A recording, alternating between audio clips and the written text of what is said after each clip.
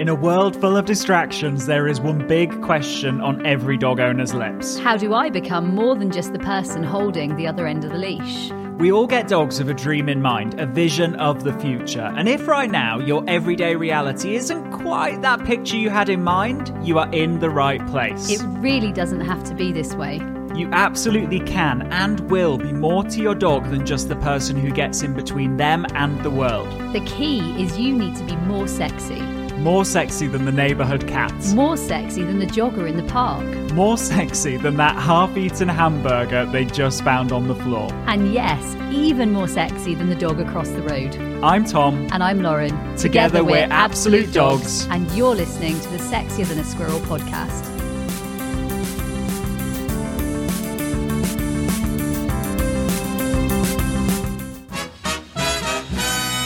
Hello and welcome to the Sexier Than a Squirrel podcast, the podcast that teaches you the skills you need to train your dog. Woo! So today we have a struggle direct from the Game Changer community, a community of people from all over the world, right, Tom? Yeah, absolutely. And the thing that everybody has in common is that they are doing the Sexier Than a Squirrel challenge. Whoa! So we've got Derek, and Derek says, hello all, I'm looking for games to be able to teach my puppy, and I'd like my puppy to check in, and I'd also like my puppy to have basic commands. Where do I start? Yeah. Now, really interesting. You know, we could go even broader than that, and it's a question that we get asked a lot, and that is, why are we not quick to train the sit, the down, and the stay? Because you've got Casino right now, Yep. Tom, and I would guess that she hadn't been taught sit down and stay Nope. as like part of her sort of puppy fundamentals, right? She knows none of those things. And Does that make you a bad owner? I don't think so. I hope not. And the point is that actually the behaviours are limited in that what you get at the end of it is something that you can tell your dog to do that thing and they will do that thing and then you can reward them. Now, the challenge with that is that actually when it comes to owning a dog that is a joy to be around and is confident and happy with the world, actually those behaviours don't go any way to achieving that, because it's when the dog makes choices for themselves, when the dog, you know, decides that something is nothing to worry about, when your puppy, Derek, decides to check in with you without you asking, as you say, those are the things that make a dog, one, a pleasure to be around, but also create a happy dog, a dog who doesn't feel, you know, where the relationship is one of, they tell me what to do and I do it, and if I don't get the treat, to actually one of, we're going through the world together as a team. Not like a stretched relationship or a stressed relationship or a relationship where actually it's a little bit broken. Yeah, absolutely. So what we're going to think about is actually instead, what would we focus on with a young dog? And by young dog, we don't actually mean young in age. What we mean is a dog who is new to you, and you're getting to know them and you're wanting to develop these skills with them. And actually, I probably have to add here, Tom, we have got a huge host of resources for puppies that if you guys haven't already seen, there's like days and days worth of different cool things that you can have a look at, from games to socialization to foundation games, barking solutions, beyond puppyhood, and what to do even within the first 7 days with your dog, right? How do people find those? The way that you can find those is by going to absolutedogs.me/resources. absolutedogs.me/resources will, you know, kind of create a collection of them on there for you so that you can download them, read them. How you were getting through that one, because I was like, I can see them all in different places here, but I don't know how this works. absolutedogs.me/resources, and we'll kind of handpick our favorite resources for getting started and what to do in the early days. And I think the important thing is here, guys, that there are so many resources out there. What you need to do when you've got your young dog and you're working through really lots of different fun things and struggles is pick the sort of way that you want to do it and literally go all in. So for us, we have so many brilliant owners that absolutely know that there are going to be ups, there are going to be downs, and actually we're going to make it through together. Yeah, absolutely. So what would be kind of the place that we'd start? I think the first thing is getting to know your dog a little bit. So actually being observant. I think think this is sometimes, especially with puppies, I find sometimes people that get puppies, it's assumed because we get told that, you know, puppies, they're not scared of things, and so expose them to things. We assume that they're not worried, but actually when we look at them and we get rid of that assumption and we observe them, we kind of start to get a feel for what they're comfortable with, what they're not comfortable with, and what's their general confidence so many people just chuck them in the deep end everywhere. And in fact, I was having this conversation with a student only yesterday, and he said, this one I have to say, like, this one it always I suppose concerns me when we know lots about what we're doing. He said, walking through town, going past a pet shop, then bang, he was barking, noticed everything, was going behind me, totally scared. He's done this a few times, and I don't understand why he's doing it. I keep feeling like I'm going backwards. Here's the thing, we don't need to keep putting them in these situations. No. And you have permission to not put your puppy into situations that they're not going to like at first. You don't have to put them in there. And I think when I first grew up in puppy training, it was get them out, put them in it, show them this person, show them that person, show them the person with the hat, get the wizard and the whoever else it might be, right? Like you literally were looking for anybody who looked backpack, stick. I mean, really, it got a bit chaos, didn't it? Absolutely. And instead, what we need to think about is get to know the dog in front of you. A puppy is not a puppy. Actually, there are many, many different types of puppy and many, many different types of dog, and every dog is an individual. So first tip is get to know them. Second tip is then get to know them in a very specific way, and that is get to know what lights them up, what joys do they have in life. And for some dogs, that might be that they love to chase things on the floor. For some dogs, that might be that they like the taste of food a lot. For other dogs, they might really actually like to, you know, get attention from you, and they want to interact with you, and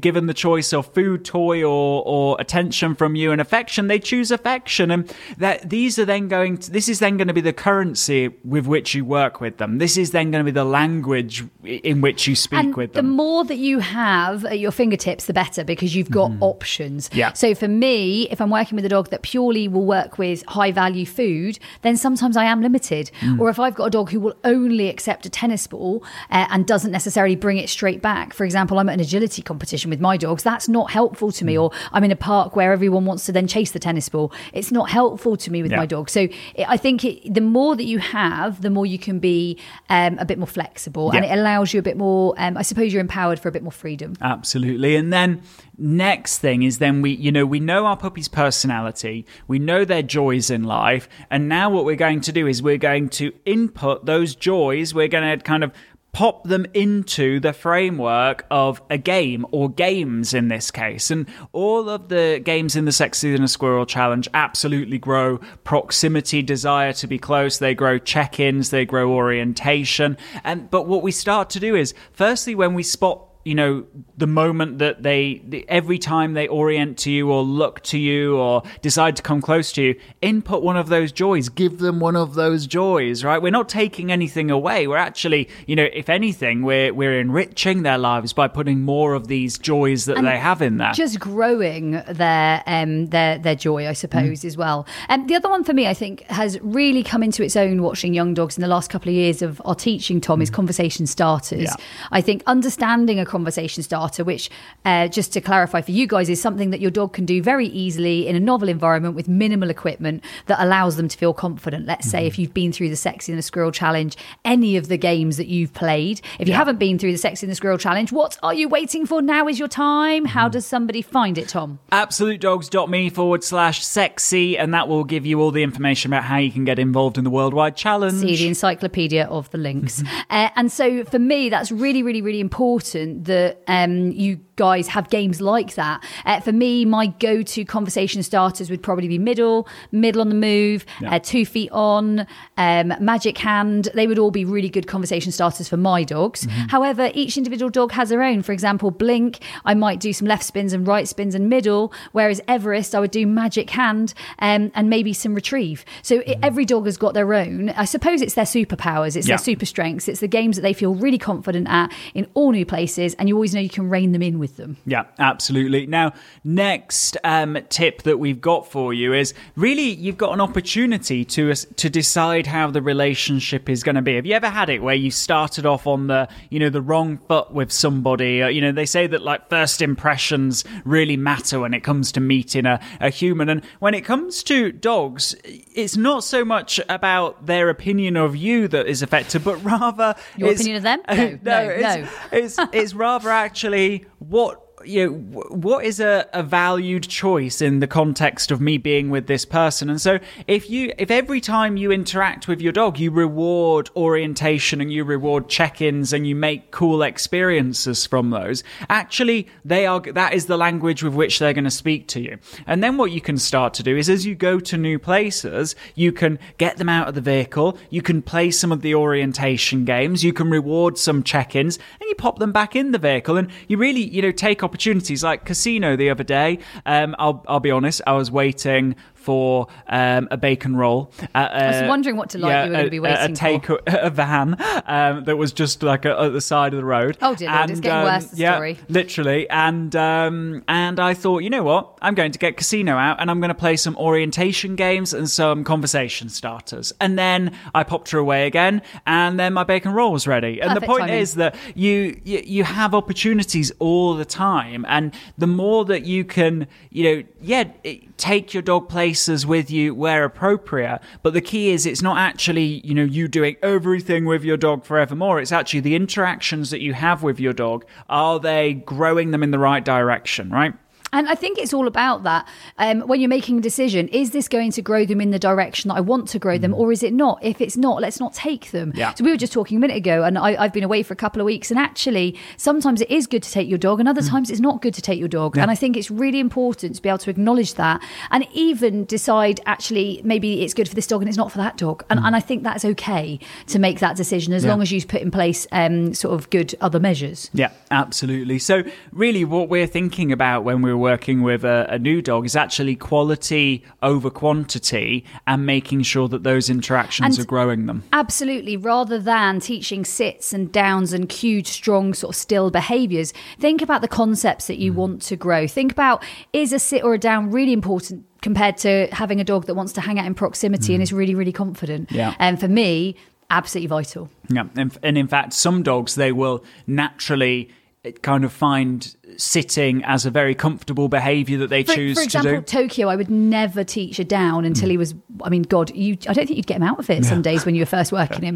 Like, I never taught him a down. Yeah. He was too stoic a puppy. Yeah. And then you think about the opposite, which, might be like some of the sight hounds, they would find a down actively punishing. It's an uncomfortable behaviour for them. And so really... Whereas Blink would have failed in it. Yeah. She would have failed in it so many times because she'd have been like ants in her pants and bouncing all over the place. So although she might need to work on it, I'd have to be very careful about how, because actually it was too hard to be still at first. Exactly. So work with the dog in front of you, grow concepts and skills rather than behaviours. That's going to make for a better relationship, but also it's going to create a dog that you're not constantly having to tell them what to do. Instead, you're just going through this life together. So... We had a pause where we just looked at each other, weren't quite sure what was going on there. It was a funny moment. So guys, we hope that has answered the question of why we choose concepts and skills over behaviours. And we hope that that's given you lots of ideas of things that you can do with your puppy, and actually with dogs of all ages, let's be honest. Absolutely. If we've got a choice of, getting our dog to do something and them doing it, or actively using that time to teach that we would have used to teach the behaviour to actively reshape their brain so that they're totally armed and ready for this world, to feel cool, calm and collected in it, but also to make the right choices and be a team with us, we're going to pick the latter, right? So guys, that was this episode of the Sexier Than a Squirrel podcast. We'll see you in the next episode. You've got one thing to do in the meantime, and that is to stay sexy. Hey, before you go, have you taken part in the worldwide Sexier Than a Squirrel Challenge? It's a 25-day online video program, huge energy, amazing community, and over 6,000 people are already taking part. The only question is, you know where you are today. Where do you want to be 25 days from now? Head to absolutedogs.me/sexy.